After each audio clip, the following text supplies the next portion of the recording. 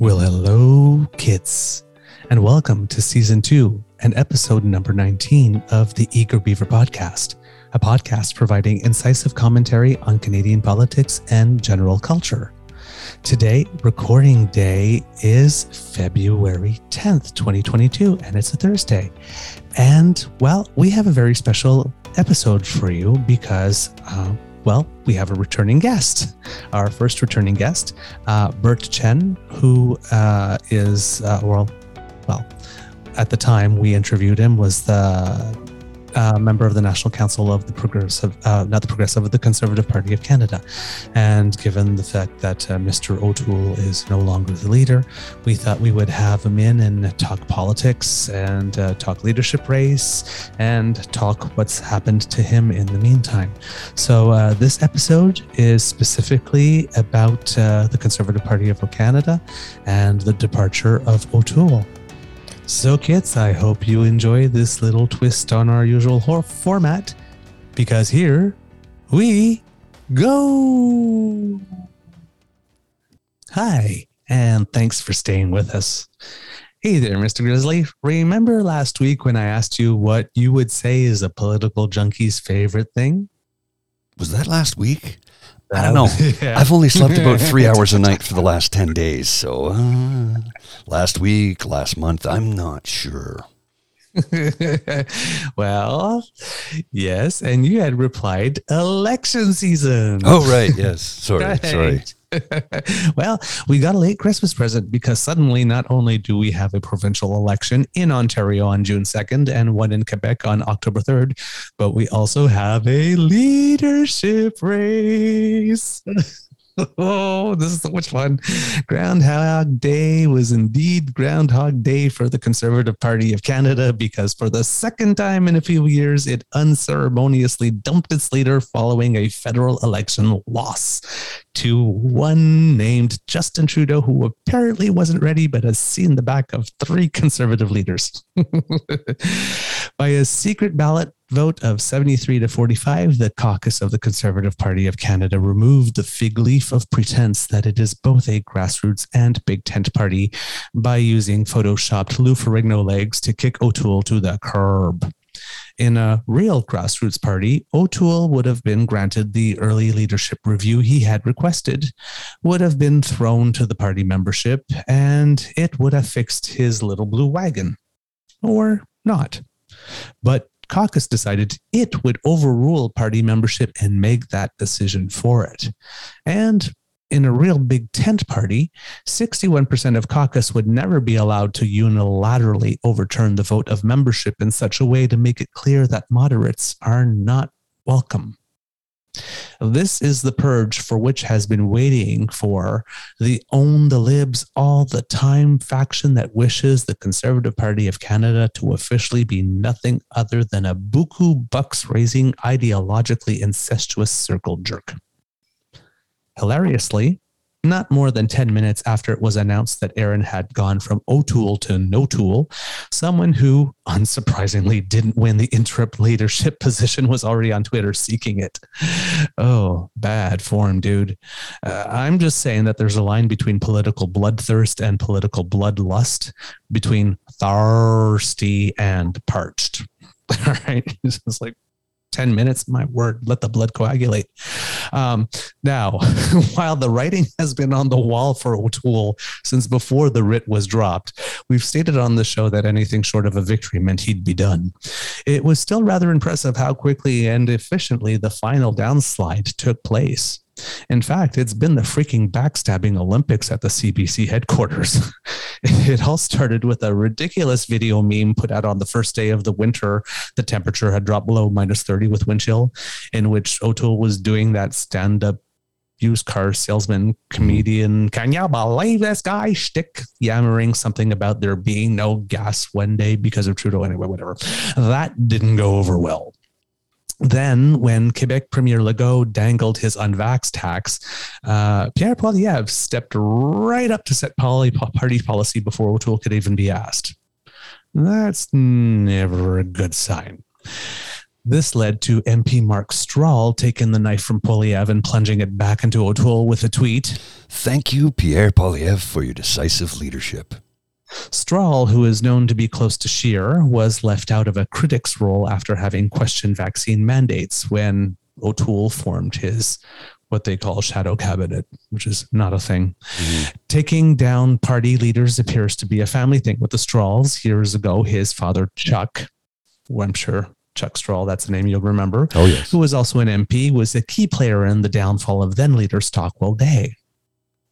Then it was decided that the Conservative Party of Canada report into what wrong. Sorry, let me try that again. Then it was decided that the Conservative Party of Canada report into what went wrong during the last election would not be distributed to the whole party, but reserved only for a select few, with a briefing to be given to everybody else, because the party has a lot to hide. That didn't go over well. That was Marilyn Gladoux's turn to pop up for a revenge stab. Remember, she was the one that was slapped on the snout by O'Toole with a rolled up newspaper when she let it slip she wanted to start a so-called civil liberties caucus. Well, I'm a details person. Sorry. I'm sorry. So I want to see a complete review, said she over the sounds of chops being licked. Well, I want to hear what he thinks went wrong in our campaign in terms of policy, in terms of how we conducted ourselves, and what our plans going forward so we can win the next time. I bet you did, Marilyn. Especially the part about what were the plans going forward to catapult O'Toole out of the leadership so that they can win the next time. Of course, the report didn't have all that much to say about Aaron's flip-flops, but rather suggested he had been overcoached. Let's be trenchant here for a moment, kids. If you are running for prime minister and are overcoached, that means you have no freaking clue who you are. And thus, you should not be a candidate. I mean, just let's call a thing here. Then came the final flip-flop. The final flip-flop, during which he went from not thinking it was the leader of the official opposition's role to meet with protesters, agitators, occupiers, or well, at that time, who knows where they were, what we call them then, it's kind of evolved, to announcing he was going to meet with them, but not those protesters, these protesters. But then he was acting embarrassed to be meeting with these protesters who were not those protesters. So he set the meeting point somewhere outside of town. You know, it's like when you noticed you've been going on a date with someone like for 3 months and they've never introduced you to any of their friends and they always want to stay at home. No, but sure. That's never happened to me. They just don't. They're just like, oh, you don't know. No, want to go out tonight? No, let's just stay in. Yeah, they don't want to be seen with you. It was the most socially awkward game of political footsie ever. And as you know, kids, I live for the awkward moment. Then came the panic period in which O'Toole tried to show strength by saying he was going nowhere and clumsily tried to frame the vote to come as being stand with me or stand with the pro-conversion therapy people.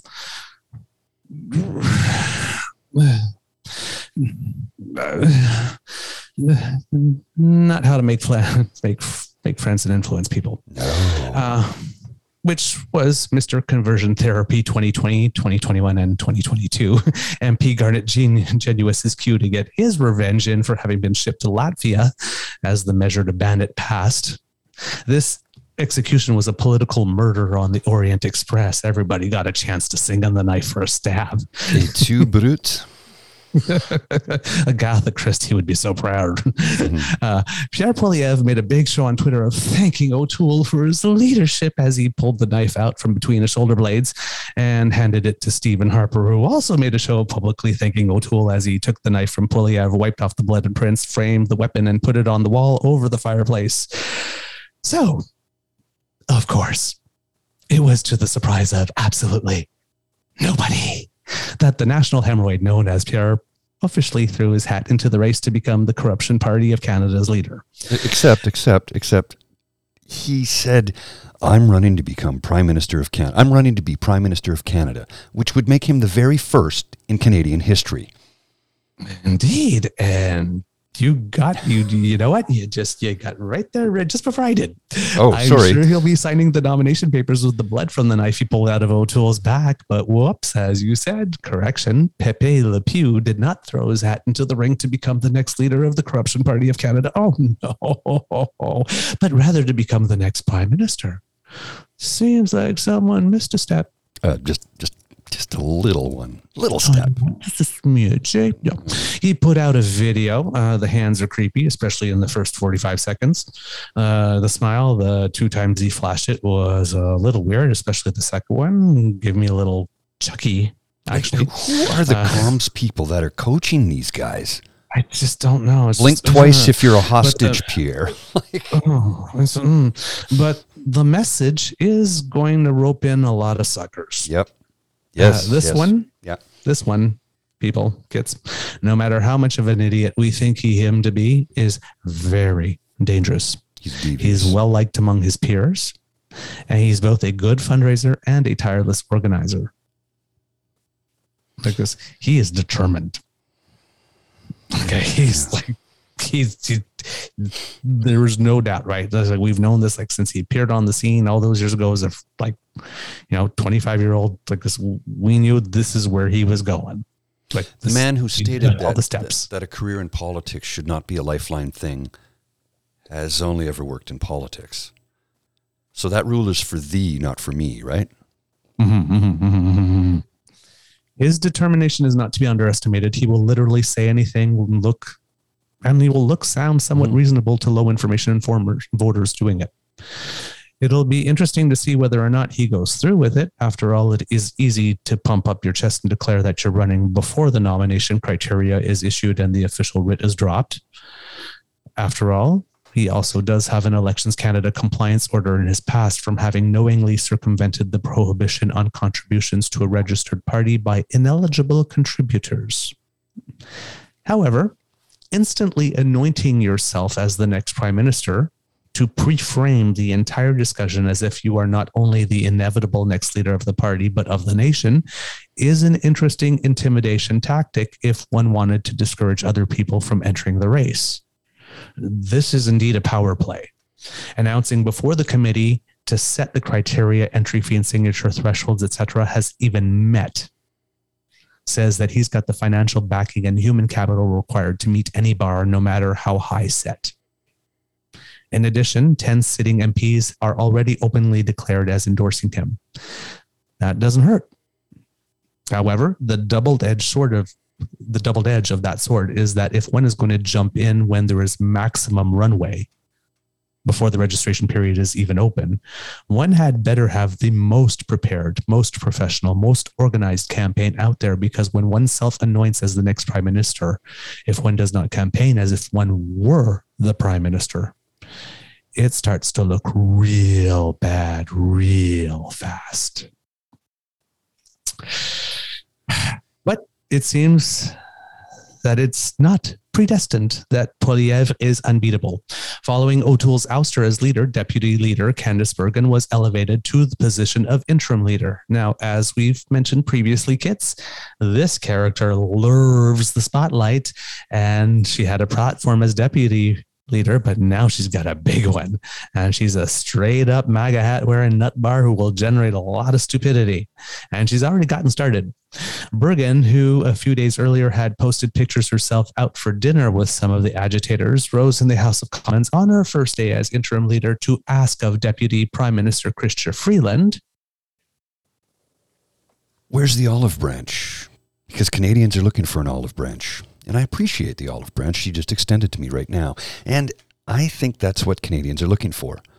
The government doesn't have to agree. They don't have to even like the protesters and the trucks that are parked outside. But they need to provide a solution. So could they please tell Canadians what the solution is to get past this impasse? Now, we'll get into this more later in the next block. But the short answer for now is the Prime Minister doesn't have to do shit. The Nazi and Confederate flags showed up. The swastikas showed up. Yeah. The few good people who might have been there at the onset, they knew to leave when the Nazis showed up. They're not there to meet or negotiate with anymore. That Nazis and to assume the best of the people there rather than the worst? People who don't know enough to leave when Nazis appear? Show up with a demand? It in no way obligates the government of Canada, regardless of party in power at the time, to offer anything whatsoever. You don't get a cookie just because you show up and demand one. The Conservative Party of Canada projects strength, but truth is you guys would have caved in 3 freaking seconds. Yep. And the other thing, why would the Conservative Party of Canada want a COVID positive prime minister who's busy caring for his 2 kids who are also COVID positive to meet with people who are supposedly on their side? Do they just really love spreading this COVID around thing, or whose side are they on exactly? Why were they trying to infect the protesters? The Prime Minister must meet them now. He's COVID positive. Yeah, COVID's fake, according to them. The fact that the party is sending all the signs it wishes to formally, proudly take that one step to the hard right was too much for Nunavut Conservative Senator Dennis Patterson, who posted on Facebook, I wholeheartedly and unreservedly deplore and denounce what is happening in Ottawa with the so-called Freedom Convoy right now. Let me be clear. If you wrap yourself in or go about waving a Nazi or Confederate flag, you are declaring yourself a person who embraces hate, bigotry, and racism. If you are okay with dancing on or desecrating the tomb of the unknown soldier, you're telling me that you have no respect for those that paid the ultimate sacrifice, that you could have the freedom to drive across the country and protest your government. Nothing a person like that has to say is anything I'm interested in hearing, and nothing I respect. And if you are parking illegally and blockading a public road, interfering with ordinary citizens' right to live their lives and peacefully go about their businesses on Parliament Hill and downtown, you are showing contempt for the law, which is also intolerable. I believe we have a progressive Conservative senator. Yes, we do. Yes. The senator remains a member of the party, but has removed himself from caucus. Good for him. Seems to me that there's a split coming. A big one. And in further signs of a split, all signs point to an external to current caucus candidate, one with big enough name recognition to not make this a cakewalk for the hard right faction of the CPC to win. First, upon being dismissed, O'Toole released a video with his, how would you say, parting thoughts about the party he no longer led. Well, blow me down and slap me across the face with a limp O'Toole, but one would have sworn that he had just announced he was running for the leadership of the new Progressive Conservative Party of Canada. Problem is, he's been every woman that he certainly would not be a credible leader for such a party. It's just O'Toole claimed he would remain with the party and throw his support fully behind the next leader. But let's see if he, Senator Patterson, and the 45 MPs who voted for O'Toole to stay still feel that way once it's clear who the next leader will be. In a huge party unity move, Sark font, one of Bergen's first actions was to quickly evacuate all Quebec MPs from the inner circle of the party, keeping only the party's Quebec quarterback, Alain Reyes, because, you kind of can't kick the Quebecer out of the Quebec quarterback position now, can you? I don't think so. Reyes, not wanting to have any part of the hot mess coming, graciously declined the position, claiming he was planning to work on the leadership campaign of a yet unidentified candidate who most definitely and assuredly was not Pierre Poilievre, a fact driven home by the fact Reyes himself made a point of saying it would be a progressive candidate. In what is totally unrelated news, I am sure word on the tweet is that Jean Charest's phone has been ringing off the hook. His would be a name big enough to lead a breakaway faction into a new party should the hostile takeover of the CPC in place be successful. If that needed to be the case, would O'Toole bolt to sit as the first member of the new Progressive Conservative Party of Canada, much like Karelios in Ontario formed the New Blue, just separated and says, yeah, I'm a new party now? There are certainly enough blue liberals like John Manley and Lloyd Axworthy and true PCs like Charest, Bernard Lord, James Moore, Lisa Raitt, and heck, even Kim Campbell around to give such an initiative some credibility. If such a name does not enter to make this a battle for the soul of the mainstream, whatever that means in 2022, Canadian conservative movement, then the race question will be coronation or consensus anyone but Pierre Poilievre candidate. Because right now it seems there's no way in hell that the Conservative Party of Canada is going to select a moderate leader, which means that on the far right of the political spectrum, Canadians will now have three parties: the Maverick Party, who organized this week's hydroxy hop in Ottawa, the QPPC, and the CPC fighting for the same voters and donations, thus leaving a wide lane, wide enough for an 18-wheeler, or a center-right party if one announced one very soon. I don't know if that one was too soon. Somebody had better step up, because the Liberals will lose an election someday. And given the NDP can't seem to get its act together to push the Conservatives out of the way to become at least the number two party, one of the three wackadoodle Conservative options now available just can no longer be allowed to remain as our natural change option. Because that, kids, would be a very, very bad deal long-term for fundamental democracy. We'll be back.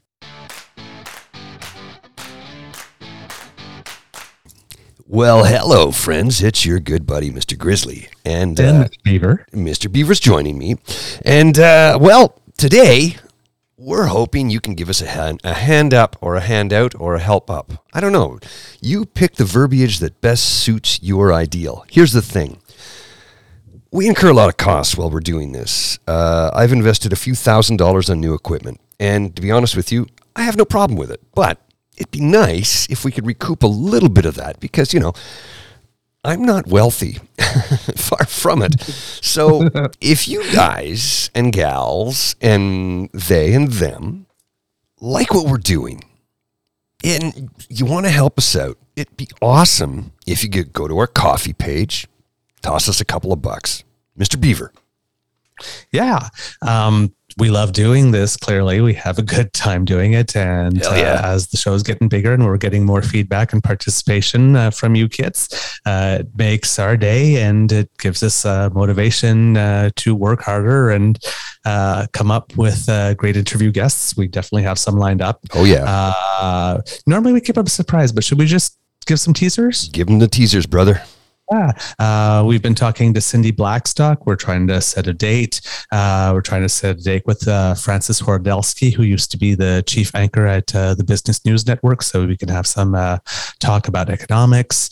We tried to get polling analyst and political analyst Evan Scrimshaw, so we're waiting to hear from him as well. We have Murray Billett, who was a big activist in terms of the gay rights and bringing about the recognition of gays and lesbians in the charter way back in the day. So we have some interesting guests lined up for you, and we're going to try to get David Moskrop back, because there's an election coming, and well, his views are always interesting. Well, that and also the fact that he's got some interesting takes on this current situation that he's living through as well, because he doesn't live too far from me. I know the general vicinity of where he resides, and he's close to the action that I'm in the middle of. So take it from Mr. Grizzly, Blue Jacket guy. We really would like to hear from you. We really would. We really could use a couple of bucks from you. Whatever you can spare. I'm not asking for anything big. If you can help us out, that's wonderful. And we appreciate it. And we really appreciate the fact that you listen in and provide commentary. Thanks. Hello, kids. And we are very, very, very excited to have our first ever return guest on our True North Eager Beaver podcasts, and a very timely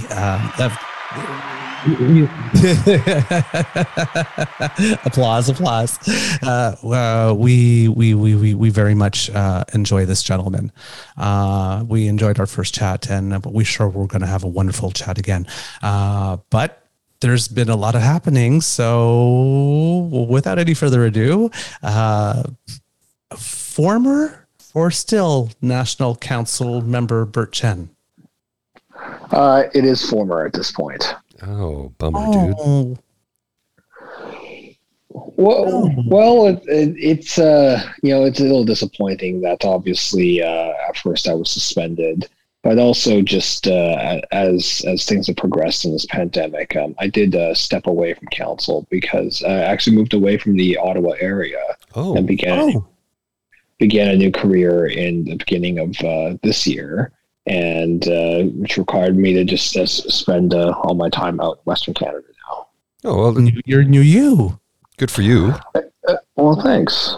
What you doing? But if you don't mind asking. Oh, no, of course. So unlike most conservatives, I do believe in climate change, and I actually work in the renewable energy industry, and I started a role as a consultant.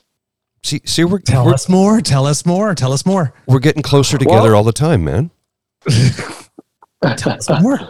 Well, no, it's something that I've always worked in the technical field on the financial side. But this was an opportunity that stayed to my original career.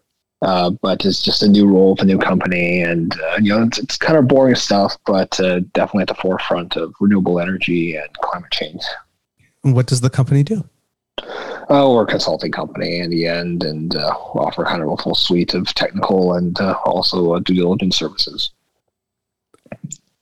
I'm happy for you. That's a good way to land. I'm very happy for you too, man. Like seriously. Well, thanks.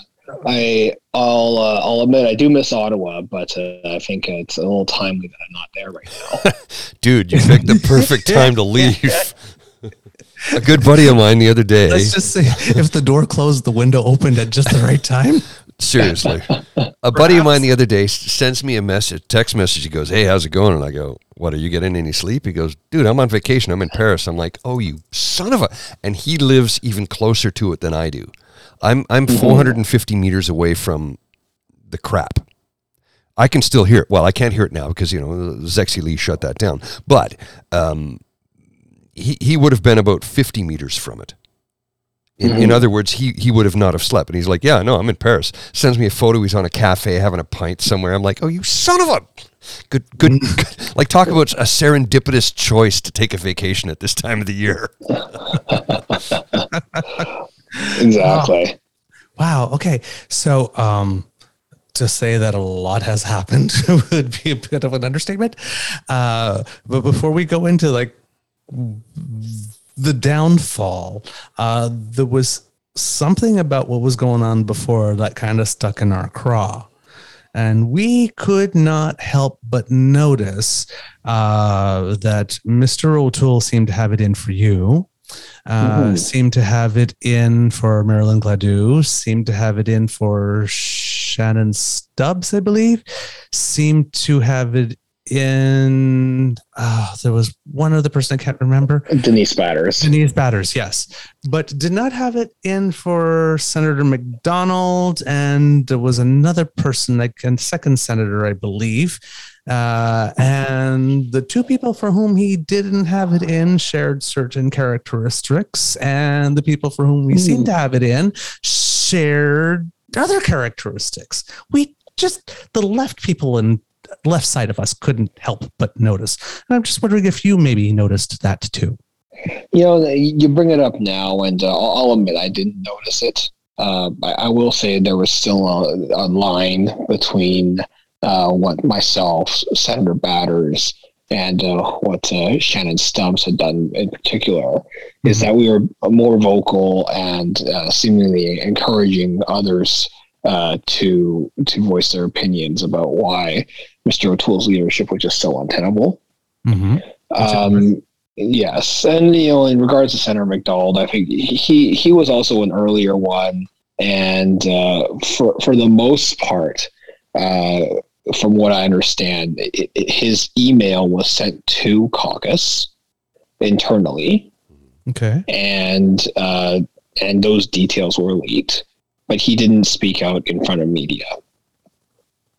I think what Mr. O'Toole did in our I think arguments that his leadership was poor was he tried to demonstrate leadership by going after those that would publicly challenge him. rather than those who may have done it behind closed doors. And that also happened with the formation of the inner circle and the distribution of the critics' roles as well. I think so, but clearly, towards the end, as it was obvious, Garner Genuis was one of the MPs that was most vocal, and he did get his critic role. Mm-hmm. But obviously, it proved that. That's not enough to buy the silence and loyalty forever. Yeah, but the thing is that they removed the human rights critic from his role this time around, so I'm sure he wasn't happy about that either. I noticed that when I compared the title from last time to the title this time, that one thing was missing. I actually didn't notice. I know obviously a lot of people moved around, and there did seem to be a strategy, from what I heard, of trying to placate those that may not have voiced their public opposition to O'Toole's leadership, and in an effort to try to buy a little bit of loyalty. Mm-hmm.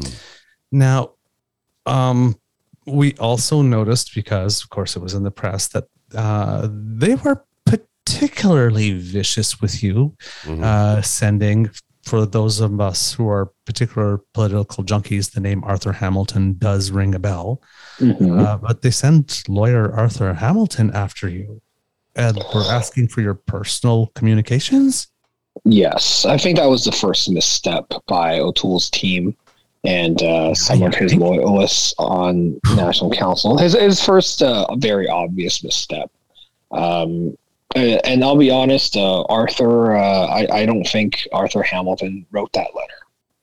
Okay. The letter was poorly written, and it reeked of someone else's hand that was seemingly trying to do a favor for the leader, but overstepped. And once it was leaked to others, and for no actions of my own, it really felt that the public sentiment had turned against him in the way that he was handling this.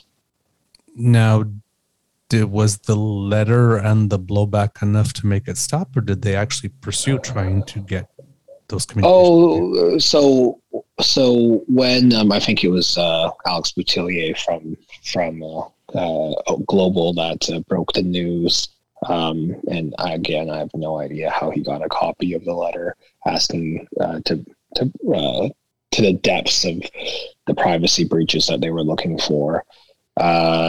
When that broke, several others who were supportive of O'Toole reached out to me and said, this is an overstep, and now he has to go. Wow. So nobody actually came and knocking and asking for anything. Well, they tried, my own legal counsel, which I've retained at my own expense, replied and said, "No, this is outrageous." And of course, in their investigation, they did go through the emails through my official account with Conservative Party, but we're not able to get any private correspondence. So, I have to ask this, and feel free to not answer this if you don't want to. Mm-hmm. How did you deal with this emotionally? Because you were thrust into the spotlight really quickly, and quite literally for doing your job. So all of a sudden they want to comb through your life with a fine-tooth comb and try and find some dirt. And how did that affect you emotionally? Because I know myself, I go one of two ways, right? It's either I get really defensive, or I'm like, just here, it's an open book, read it. I've got nothing to hide. And then you just brush it off and move on. Not everybody's capable of that. And I genuinely, when I felt for you when I was reading all of this, I'm like, this is a man I've spoken to, and we haven't met face to face, right? But when you have a chance to talk with someone, you get a vibe on who they are as a person.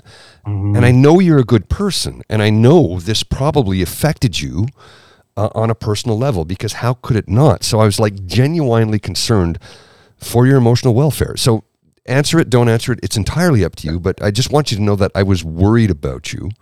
Yep. And I hope you're okay thanks. with all of this. Well, I mean, we're humans, right? We're still people at the heart of this. And I know you're a good person. So I get upset when I see good people being harmed. Yep. And it, it's not like you didn't bring harm upon yourself. You were doing your job. Yeah. Well, thanks.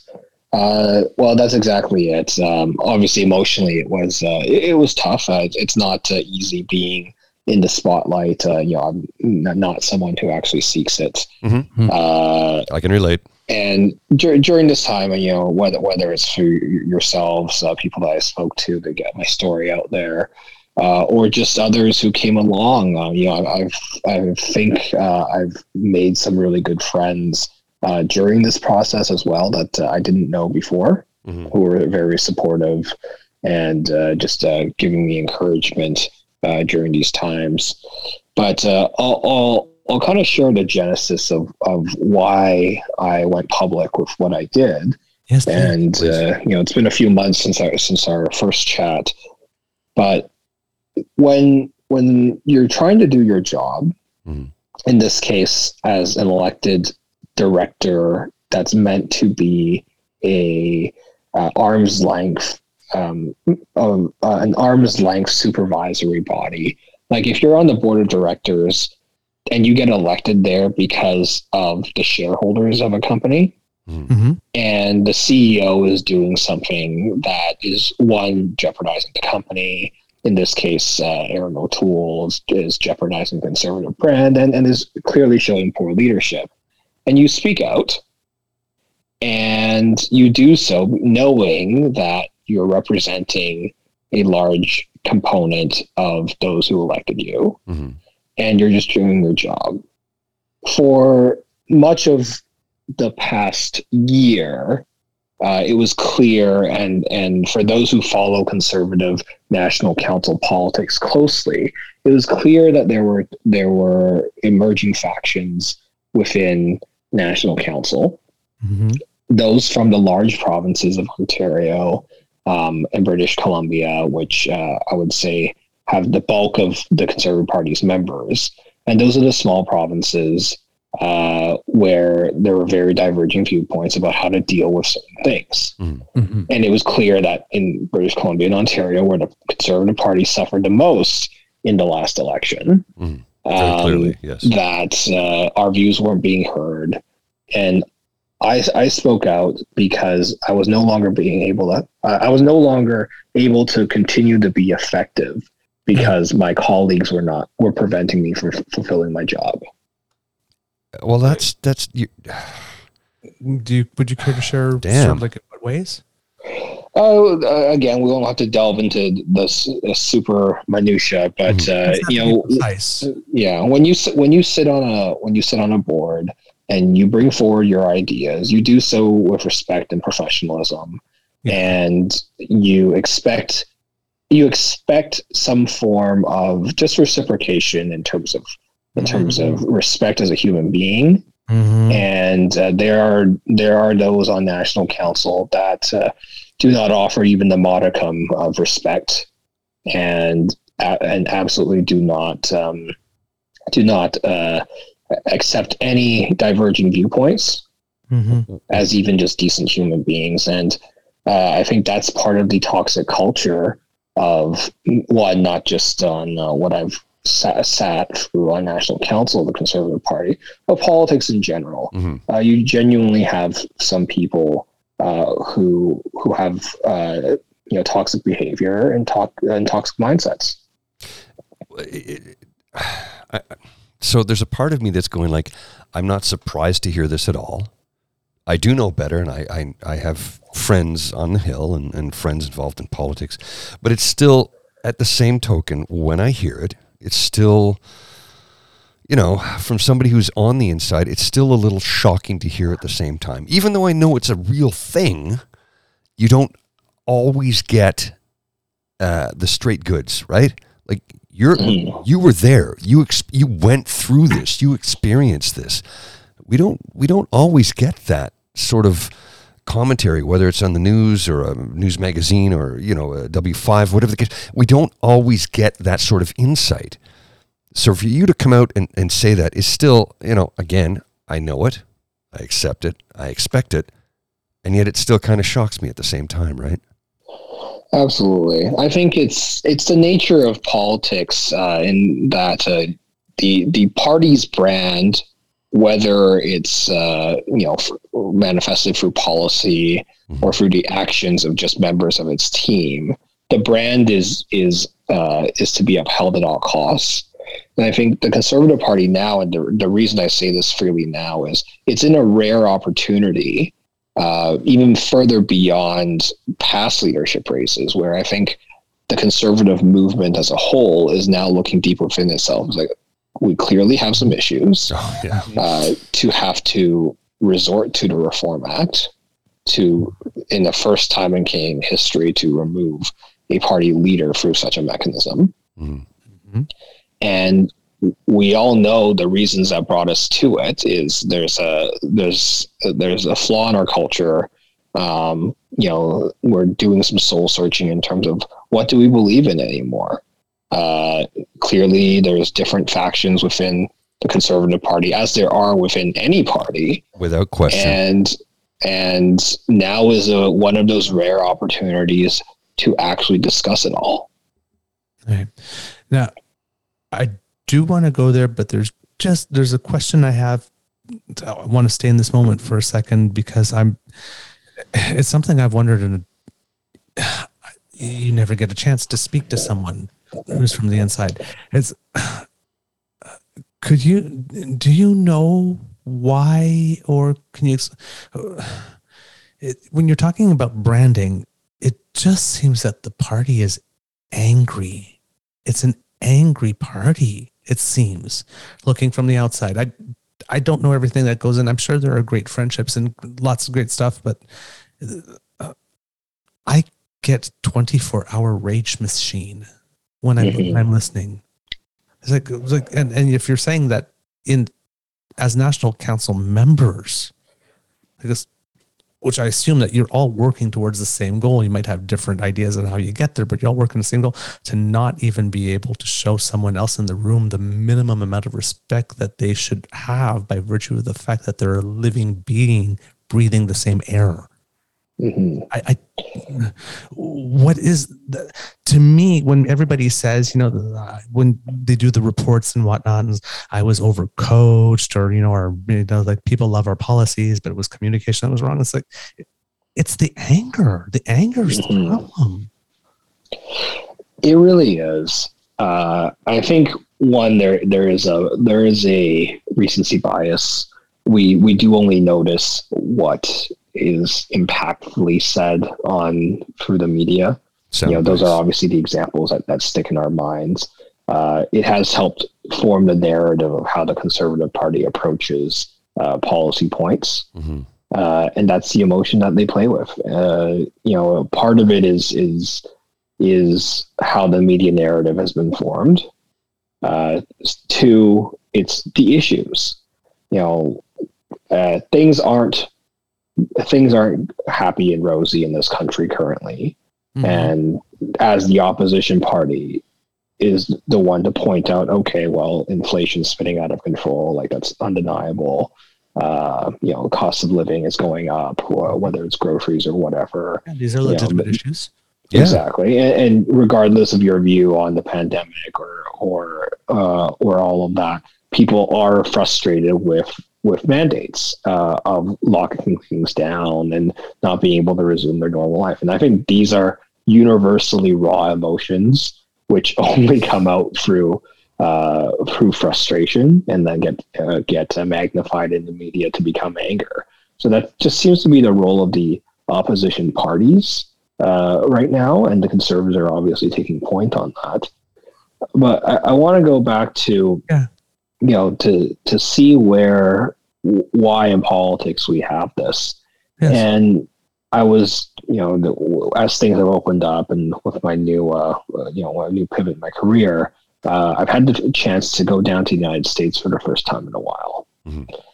And it struck me as I was speaking about politics with an American friend that in Canada, it very much seems to be the left of center parties that continue to say, "Oh, Canada's a great country. You know, we're the country of Trudeau, strong and free." All these happy things that are idyllic, and hold up this pedestal of what we imagine Canada to be. And that's in the dream, US, right? That's the dream. It's the right of center that says, "Oh, America's America's the home of the brave." And all of these great things, you know, imagine the imagery of an eagle flying with a fluttering flag in the background, the stars and stripes. It speaks to this reversal of how that dialogue goes. And in the U.S., it's your left and far left that can use it. America's broken, America's corrupt, blah, blah, blah. While in Canada, it's the right that says Canada's broken, Canada needs things to be fixed. That's a very astute observation, because you're like literally, that's a bullseye. Like, you know, I mean, you've nailed it, right? And I can't argue with it. It's the truth. It really, truly is. And you know, you can argue that, it's because right now we have maybe a left of center prime minister of Justin Trudeau, and in the States they had a Donald Trump. But even with the reversals of parties being in power, it actually seems to be the case. So So I got to ponder that one. Sorry, go. What? I got to think about that one for a bit, because I'm gonna spin it back a little bit here for a moment or two. Again, I'm left leaning. That's no secret. But I've voted Green, I've voted NDP, I've voted Liberal, and I've voted Progressive Conservative many times in my life, and I long for a Progressive Conservative Party of say Joe Clark or John Robarts, right? A Progressive Conservative Party of Senator Hugh Segal, who I think is no longer a senator, but you know, like somebody who actually gives a darn about the populace.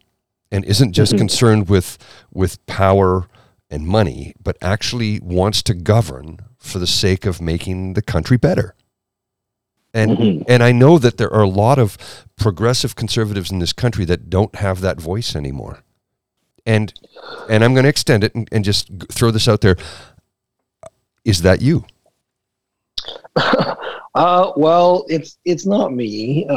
For me, you know, I served in politics because it was something that I was interested in, and I do genuinely care about our country and this is a given. The members that make up the conservative movement. I'll say this, and you know, you mentioned the Progressive Conservative Party of the past with Hugh Segal and Joe Clark. I think there is an opportunity for the Conservatives to show that compassionate, kinder side, and that is, that's best represented by someone like Leslie Lewis. There may be issues that aren't necessarily the same priorities as with her and the rest of Canada. Okay, good, fair. Softer brand of conservatism of we need to care about our society. We need to have a strong moral compass. And deliver that message in a soft and compassionate way does come through and exists in the modern Conservative Party. Again, it gets a little tampered down compared to the magnified voices of the anger that you hear. Right. You bring up, are there people out there like myself? And I'll say this, it's a little disappointing. And I think it just brings out the nature of politics in our country. First of all, it is clear that being in opposition is not fun for anybody.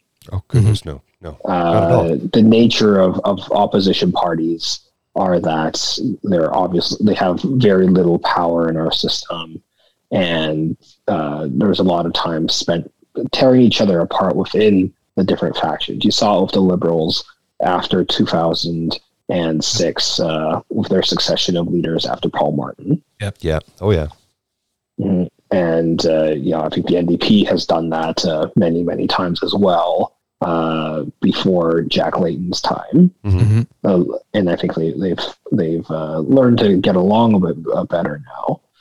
I think this speaks to what kind of people are attracted to politics while in opposition. You have MPs who this is their career. I think the Conservative Party has, whether it's an advantage or a disadvantage, has a lot of MPs who have made this a very long time career for themselves and have been MPs since a very young time. Pierre Poilievre is an example himself, elected, I think, at age 24. And I don't know how old he is now, but this has become his career. 44. And they're very good at it. And because it is their career, they know what they're doing when they perform well, but it gives them a mindset of, well, I continue to fight because I win elections. I must win elections to continue to fight and continue to have my job. Mm-hmm. So they've lost the plot, do you think? Lost the focus, lost the original ideology? It's a bit of a self-perpetuating cycle. Okay. While you have, and this is I think more unique for the opposition parties, because with governing parties on their way up and forming government, you saw this with Stephen Harper's Conservative Party in the lead up to 2006 when they formed government. Is they were able to attract people from private sector or with strong credentials outside of politics to form a cabinet. Mm-hmm. Some of them are friends of mine, believe it. So again, the nature of opposition politics, you're attracting people who self-perpetuate and continuing to want to be politicians for the sake of being politicians as a career. And two, being in opposition is tough. So what kind of people are attracted to want to engage in such an exercise? You have people who are maybe motivated for the wrong reasons, just for the sake of potentially gaining power, or two, it's because there's something holding them true to what they believe and say, well, I see these beliefs reflected in me and I want to continue to advocate for that. And that's why I joined a political party. And that's my case. I think we're just seeing and again, for volunteer roles, especially in opposition parties, everyone's a masochist basically. Well, your role was unpaid, right? You didn't get paid for your position. Through all of this for no remuneration. Yeah, but when we all have careers and families. Exactly. Your position was unpaid. Exactly. I mean, you weren't in this for personal gain. You were in this to try and make a difference. And that, sir, that's a salute. I mean, I respect that. And again, even if we don't even see ideologically the same politically speaking, you were in this for the right reasons. It was not for personal gain. There was no money. Everything you did was... You did the work of democracy. Yeah. Everything you did was of your own free time. Unpaid time. I mean, that's got a lot of weight behind it. Well, thanks. Well, no, thank you. We probably don't see eye to eye on a lot of political ideologies, but I will always respect someone who will put themselves out there like that and do it not for personal gain. You're doing it because you believe in it and you want to make a difference. And again, as we always say on the show, Mr. Beaver. Yes. Democracy is something you do. And they are not all the same. No. It's not true that they are all the same. Okay, so let's speak leadership race. Sure. Okay. I am guessing from what you said earlier that you would like it if a candidate I suspect that she is going to enter, but let's not scoop her. Leslyn Lewis. Mhm. Yeah, so Okay. I think let's go through the list. Number one, Pierre Poilievre's in the race. Yes, absolutely. Mm-hmm. I think he is the presumptive favorite. He's obviously built a name for himself during this time, and he is Mr. Economy. Yes, and apparently he's very well liked and very organized. I think well liked is it can be interpreted different ways. I think among those, okay, let's put it this way: those who like him a lot. Yes, sure. Yes. I wouldn't say he's well liked in the sense of everyone wants to be his friend or he wants to be everyone's friend and that. Okay. But he's well regarded. Okay. Mm-hmm. Okay. I've heard that Jean Charest's phone has been ringing off the hook. I've heard that as well. I haven't heard from him or anyone affiliated with his team, but this was circulating in the last leadership race in 2020 as well. Okay. So if we're like, and I've heard on the radio, Tasha Sheridan's name being mentioned as well. But I mean, other than, and I know that the former Quebec Lieutenant Alain Reyes stepped down and said that he wanted to work at the organization of a yet unnamed candidate who would be more on the progressive side. Are there any other names, do you think? I don't like, I'm pretty sure there's no way Rona Ambrose is going to try again. I think she's very happy in her life. Rona's finished with politics. Pretty sure Peter MacKay's happy in his life as well. I know Rona. She's a friend of mine. She's done with politics. She's finished. She's never coming back. Everybody's begging her to come back. Yeah. I talked to her and she's like, no, that's behind me. That life is behind me.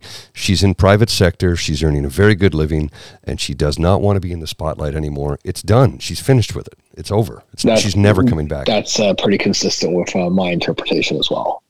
Is there anybody else from in caucus that people I think they could go for it? I think Michelle Rempel-Garner. Okay. I could see that. Who'd be certainly on she's probably one of the most progressive members of the Conservative caucus. I would agree with that. I don't see eye to eye with her on many things, but she is, she's the most progressive. Yeah. She's one of the, I would say one of them, yes. Michael Chong, who I personally supported in 2017. Probably the most progressive. You're right about that. He's actually the most progressive. Actually, you're absolutely right. I apologize. He is very progressive. I like that guy a lot. I really do. Mm-hmm. And I think, he, knowing Michael as well, he, 2017 was a wake up call in how he did is he definitely brought in a lot of new members into the party, but also sees that the center of gravity in the Conservative Party, that slider isn't progressive enough for him. Mm-hmm. Yeah, but he feels despite his views maybe being offside with the rest of his caucus colleagues, he's still very well regarded, respected.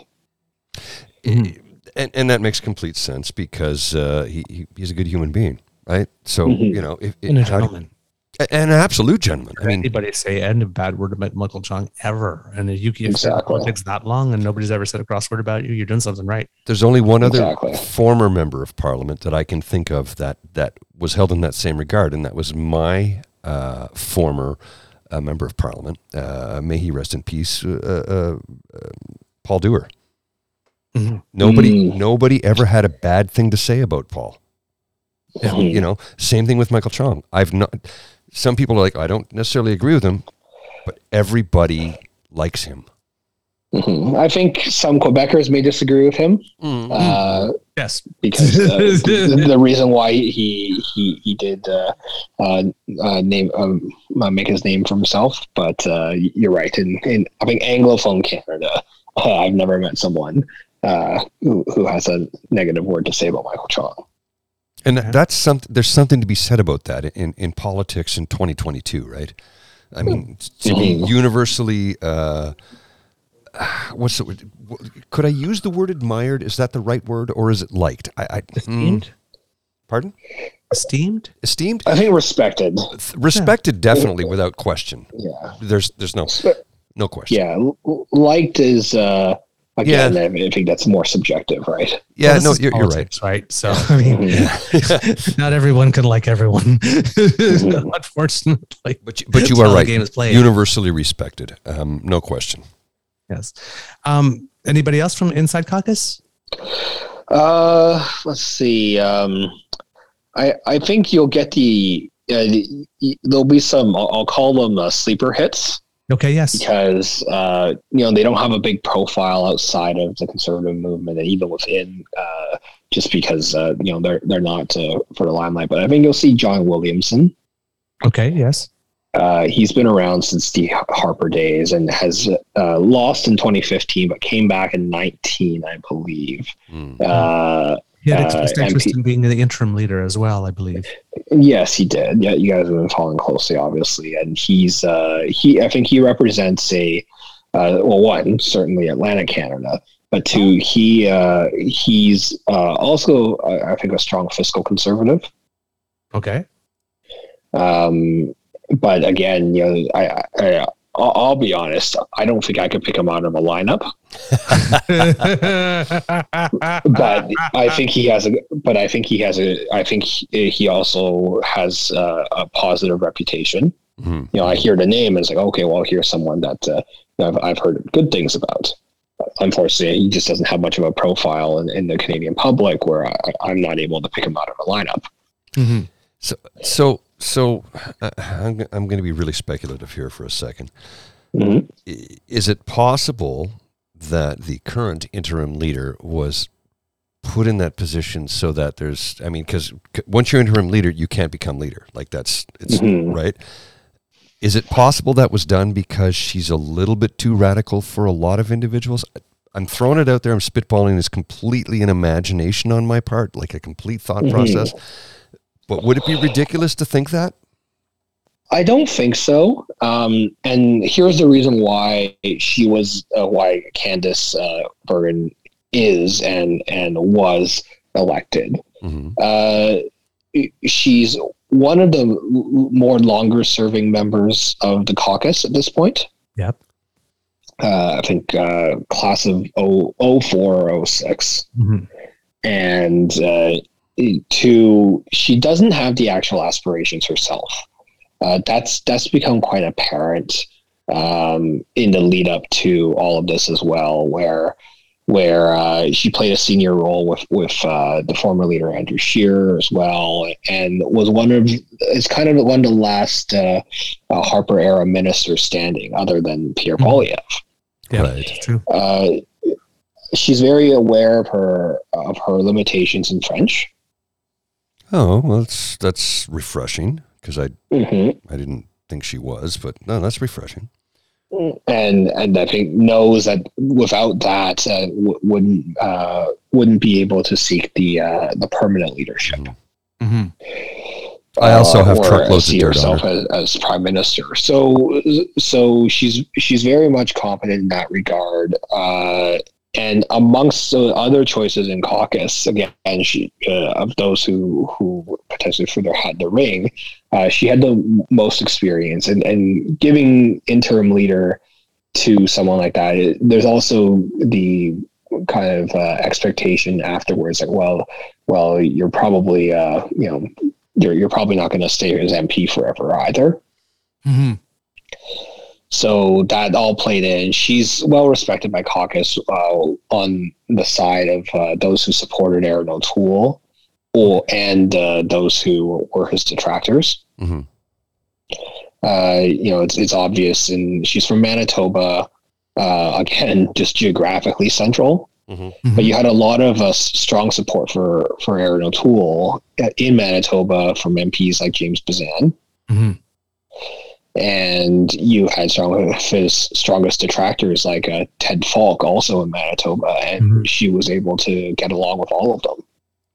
Now, if we dial it back a little bit, Do you think the party shot themselves in the foot by placing Rona Ambrose into the position of interim leader because, like, she couldn't become leader after that? And I only ask that because a great number of friends and colleagues of mine who are some are on the fence about, sometimes they're conservative, sometimes they're liberal, and then I have staunch conservative friends who are all like, they made a mistake, and here's why, because she could have been the next leader, and she could have become prime minister. And I'm like, you know what, I think she had a really good shot at that if she had been able to run for the position. But once you're interim leader, that's it. You can't run for that position.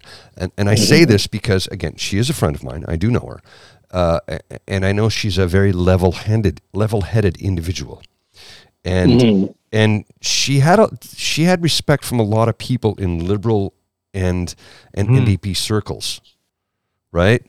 So do you think the party shot themselves in the foot by putting her in a position where she could not become the leader?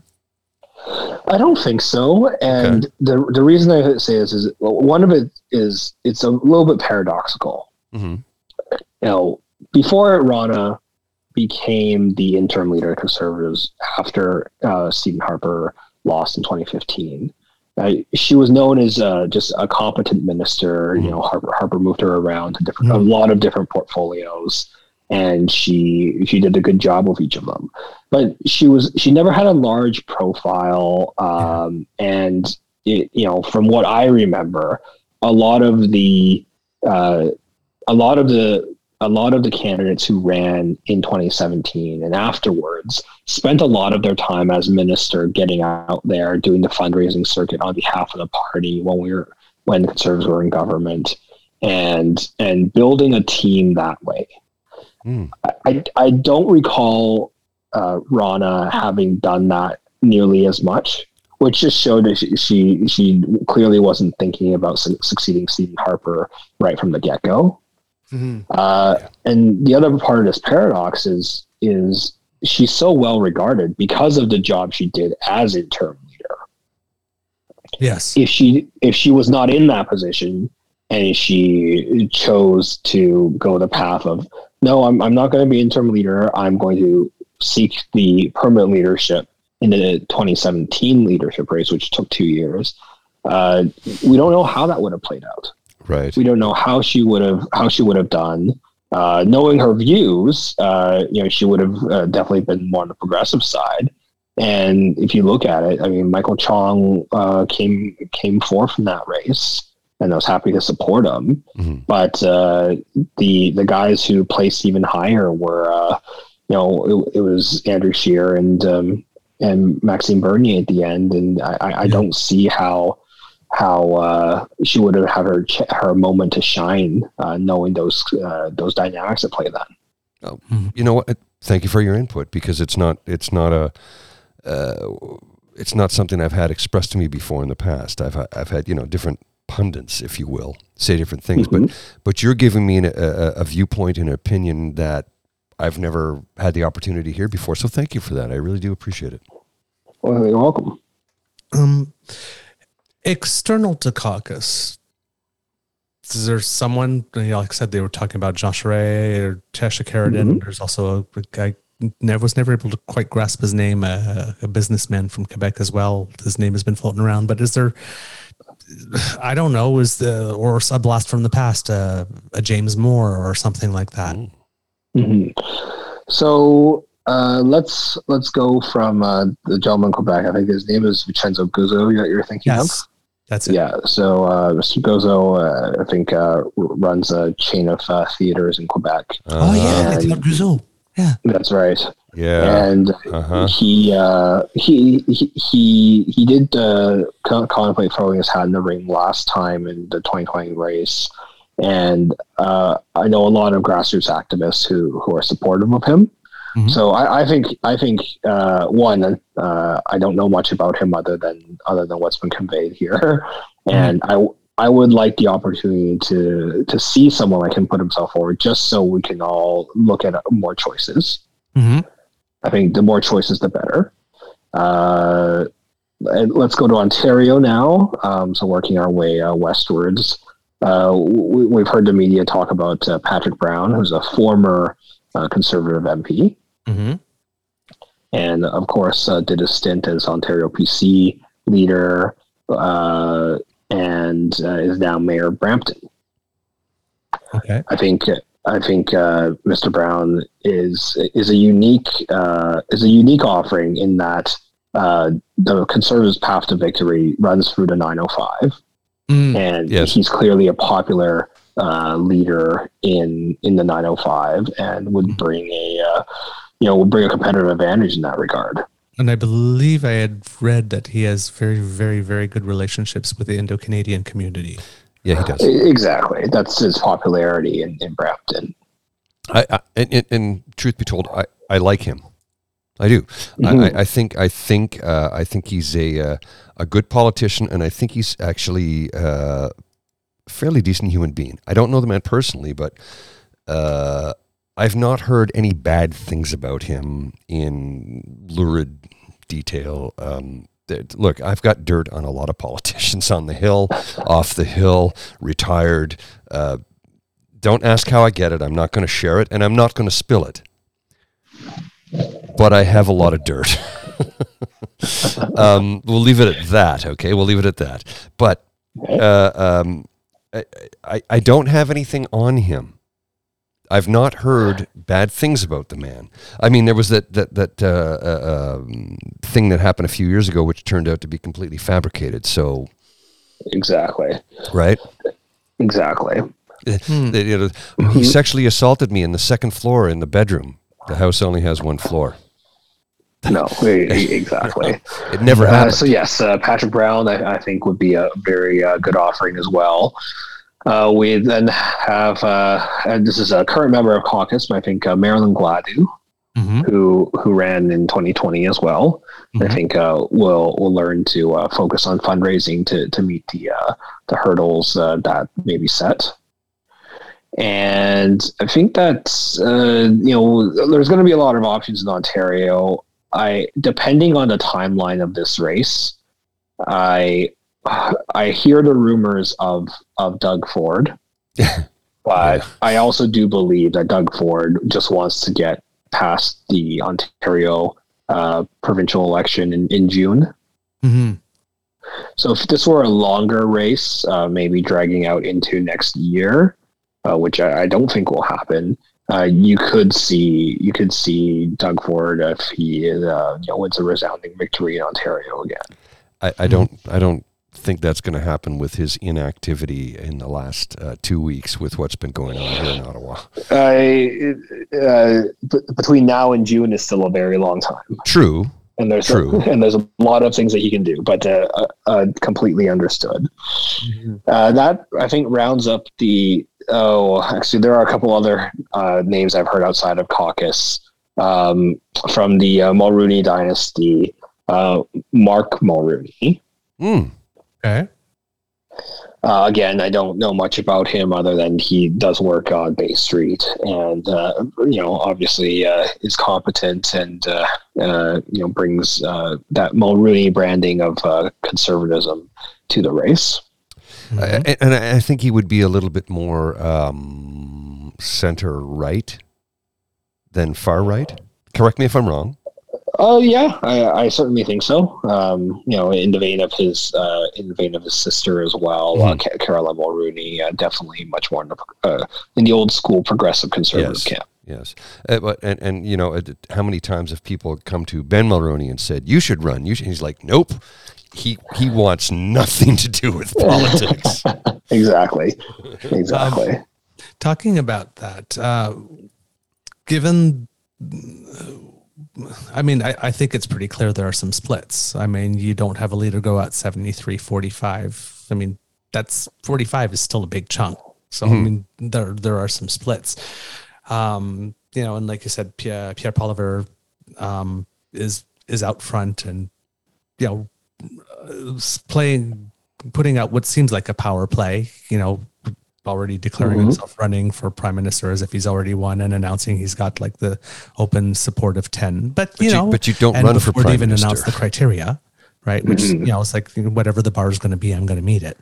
So do you favor, considering that there's a split, a shorter campaign, which would sort of, I guess, somehow maybe preserve party unity because there doesn't have time for a lot of fighting, or one that's a little longer?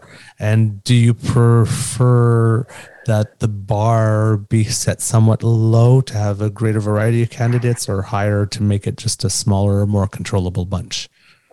So I think, first of all, the timing one is easier to answer. There's a provincial election in Ontario in June. There's a Quebec provincial election, I believe, sometime in October. Mm-hmm. Yep. Mm-hmm. And that seems to be the big legislative calendar this year. Yes. I think sometime in the early fall or late summer, however you want to characterize it, I think sometime in September would be the sweet spot. Okay. It allows for the barbecue circuit where, that's just positive for members. I'm sure people will love to have the opportunity to get out there and have barbecues again to meet potential candidates from coast to coast to coast. And who doesn't love free food? It allows some time for some membership signups, and also just the ability to say, okay, well, we are still in a minority government. The government could fall at any time to give that leader a chance to rally behind. There's this is a very politically nerdy thing to discuss, but there is the matter of actual political operations that all the parties have to deal with in the next year, and that is redistribution. Yes. And I cannot imagine any party wanting to distract themselves with something else like a leadership race when redistribution is happening. That's true. Yeah. Because we had the census, right? Exactly. So yeah, redistribution's coming. Exactly. About that. Yeah, that's true. Yeah. So that's, that points to all signs of this race ending sometime in this fall of 2022. Okay. In terms of how the race should go, look, I think the more voices, the better. It makes for a more exciting race. It makes for, and again, this rare opportunity to actually have a discourse about what the Conservative Party believes in, and what the future of this country looks like. The more voices, the better. However, having 20 people up on stage in a all candidates discussion forum is not palatable to anybody. No, it's not palatable, and it's not sensible, and I think more than anything else, it's just ridiculous. It's ridiculous. From what I've heard from national councillors who will be comprising, not that the names are set, but it is hard coded into the leadership election organizing committee that there will be national councillors on to maybe have some sort of rounds of qualification, whether it's fundraising targets or signatures, some metric that tells you, okay, you're in the race, but between now and actual election day, you need to keep yourself in that race. So that, I think, would just be healthy, and it would certainly strike the balance of having more participation, but also less confusion for voters. Oh yeah, absolutely.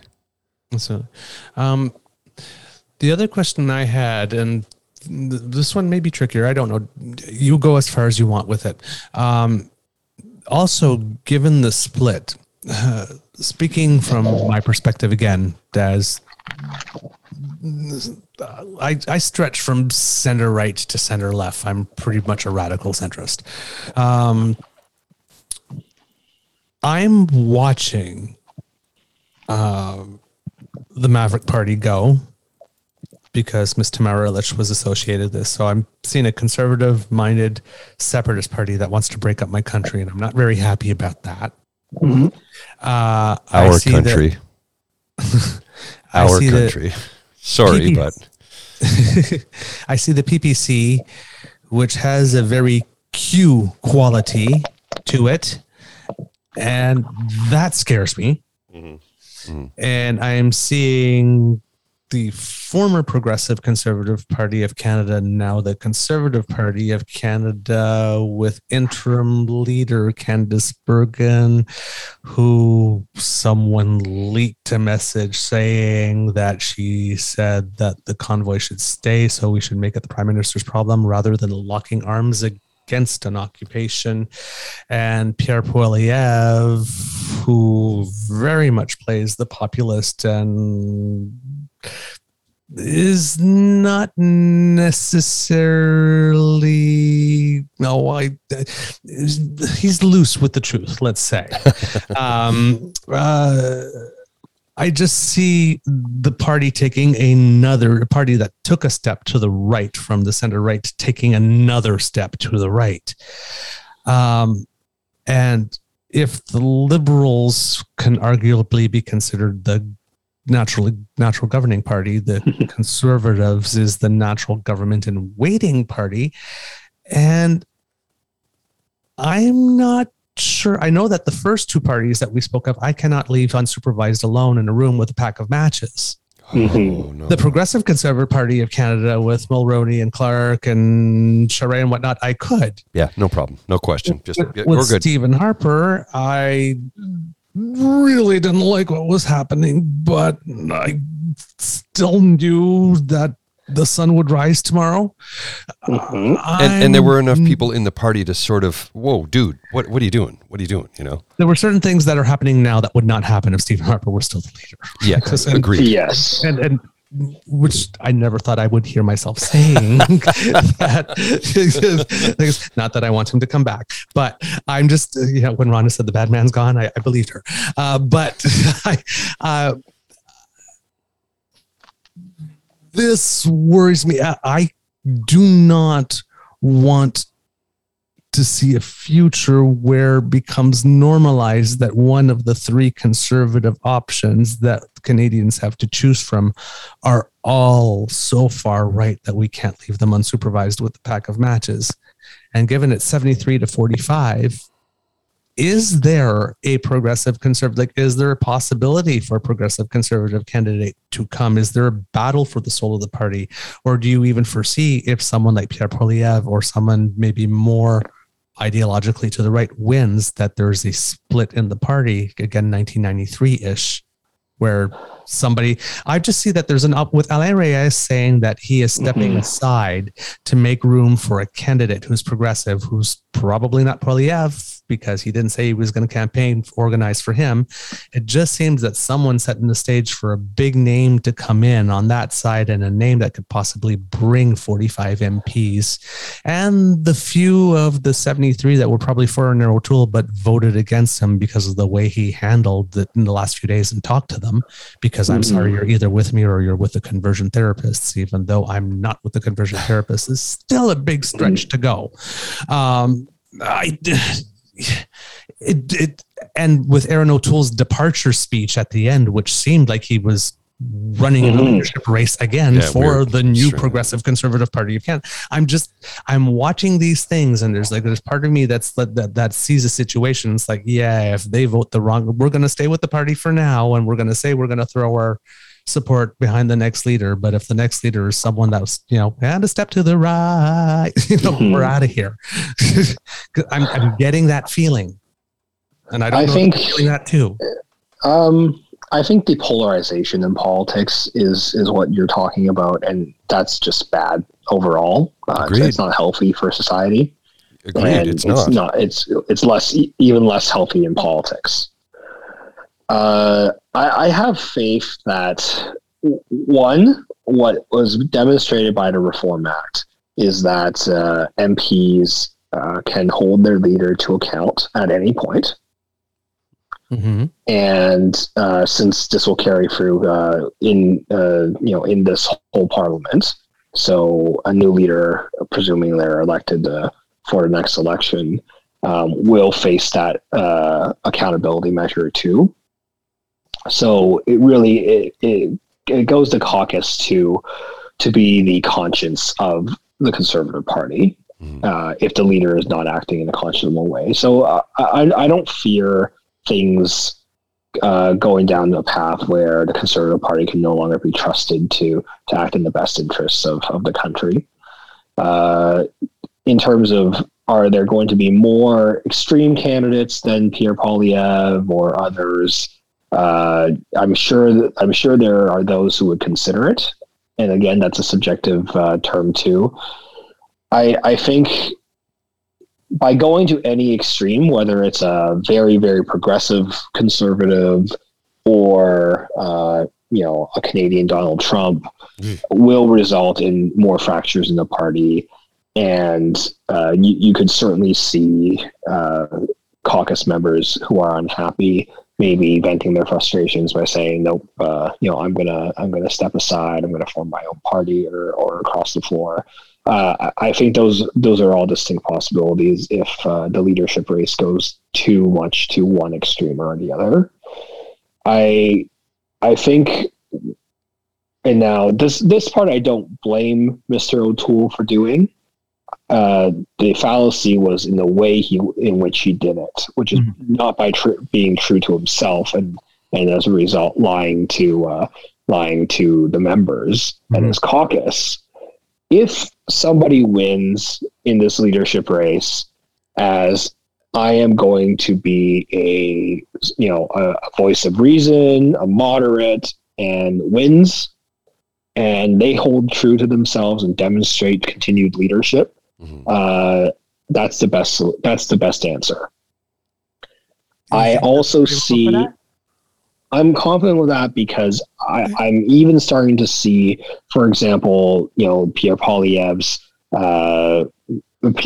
is known for being very, very belligerent regarding the economy. But if you look at his launch video and his messaging so far, it's taking a less extreme tone. Except for the whole "I'm running for prime minister," because that's not really a thing. I think being presumptuous and in that way playing one up is very different than being an extremist.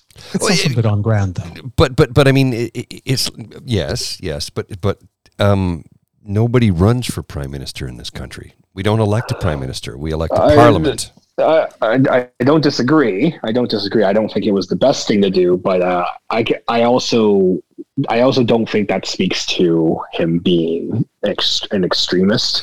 No, but I think dishonest. Rather disingenuous. I think it's just it's a form of branding, and frankly, the rest of that branding in that launch video was very, very soft. Mm-hmm. Yeah, I can see that.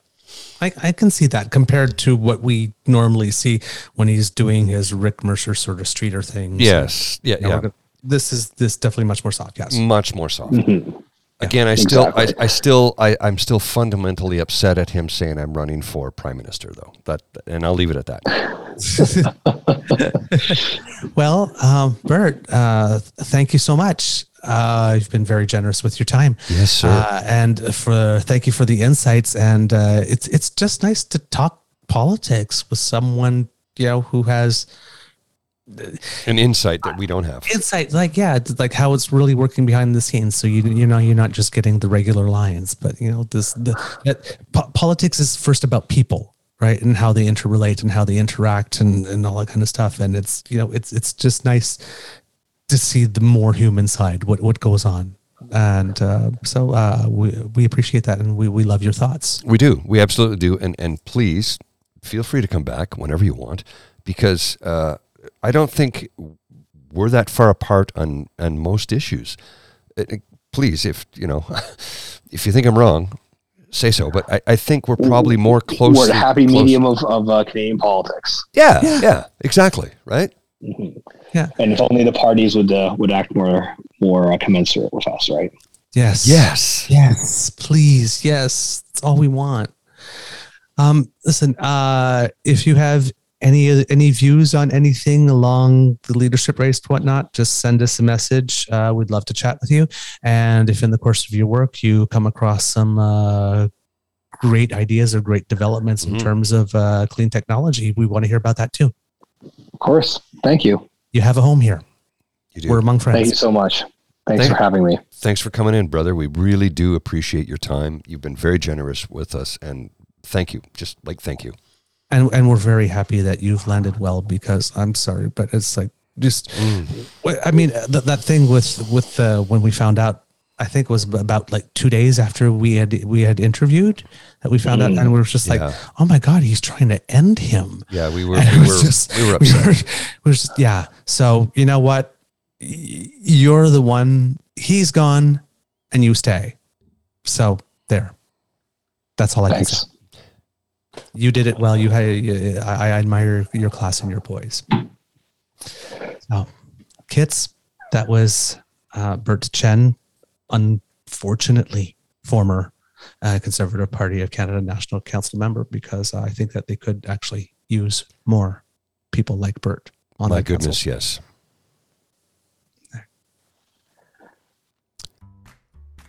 Hey there, Mr. Grizzly. Hey, Mr. Beaver, how you doing?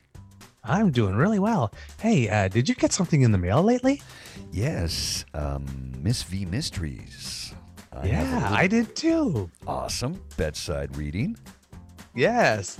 For those who don't know, the Miss V Mysteries is an LGBTQ plus cozy mystery series written by Delilah Knight. Miss V is 60, trans, and classy, sassy, and a bit smart-assy. From her kitten heels to her chic bob, Miss V is a lady through and through. When her late aunt's lawyer is found murdered, and clutching V's favorite Chanel jacket, she is immediately arrested. Can she find the real killer before the local law puts her away for good? Will she be forced to trade 50s rock and roll for jailhouse blues? Do prisons even have a happy hour? Well, none of the ones I've been in. Wait, what? What? There's a story there. No. We'll talk about that after the ad. Miss V and the Lecherous Lawyer is the first book in a humorous cozy mystery series from by-ace author Delilah Knight. On sale now wherever ebooks are sold. Paperback copies are also available, or call your local library and ask them to get it in. Signed copies available at www.corvidmoonpublishing.com. That's www.corvidmoonpublishing, all in one word.com. The Miss V Mysteries. You need to be reading it. Well, kids, that's the end of this special episode of the Eager Beaver podcast. We hope you loved listening to us, because we loved making this for you. If you really like this podcast, you can find us on Google, Apple, Player FM, Stitcher, Deezer, and Spotify, but don't listen to us on Spotify. And tell your friends. Of course, retweets, shares, gentle corrections, constructive criticism, compliments, requests, and positive reviews are always welcome. And finally, if you really, really, really like this podcast and wish to encourage us to do more, we work for tips. Please feel free to buy a cup of coffee for Mr. Grizzly here, or perhaps a scotch this week. Or a whiskey.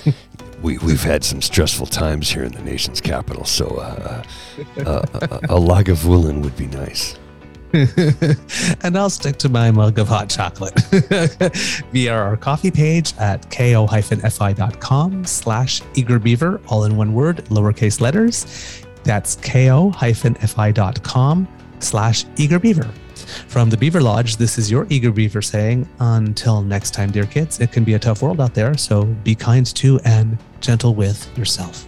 Some words of wisdom, Mr. Grizzly? Well, yeah, I do have a couple of things to say, and I'll try and be as brief as possible. We have been going through some really tough times in the nation's capital, but not just Ottawa. It's happening in Alberta. It's happening in Windsor. I think they tried to do something in Nova Scotia. Radicals are trying to do terrible things. I'm not going to get into that. Here's what I have to say. Take care of the members of your community. Check in on them. Reach out to them. Remember, the neighborhood you're living in is the one that will support you. So please support your neighborhood. You don't, look, it's sometimes it's money, but in times like this, it's not money. It's not money, and money won't make a difference. What you need to do is reach out to your friends and neighbors in your neighborhood and say, hey, are you okay? Do you need some support? Do you need a hug? Do you need somebody to talk to? Do you want to vent to me? Do you need an escort to the grocery store so that some rambunctious individual doesn't attack you? Because that's what we're living in Ottawa right now. So reach out to your friends and neighbors and ask them if they need anything. And if they do, give it. Give it freely. Give it honestly. And do it because you know it's the right thing to do. I have nothing more to add. The True North Eager Beaver podcast is an Eager Beaver, Mr. Grizzly collaboration. Research, story, and guest curation, and copy written by the Eager Beaver. Recording, production, editing, and additional research by Mr. Grizzly. Music courtesy of Ben Sound Royalty Free Music. Artwork courtesy of Pete Jarvis. Once again, thank you to our founding sponsors, the Peppermaster, the Miss Fee Mysteries from Corvid Moon Publishing, and CanadianTarot.com. And a special thank you to our guest this week, Bert Chen, for, again, just being generous with his time. Overall great guy and a source of great insight. Indeed. We'll see you soon, kids.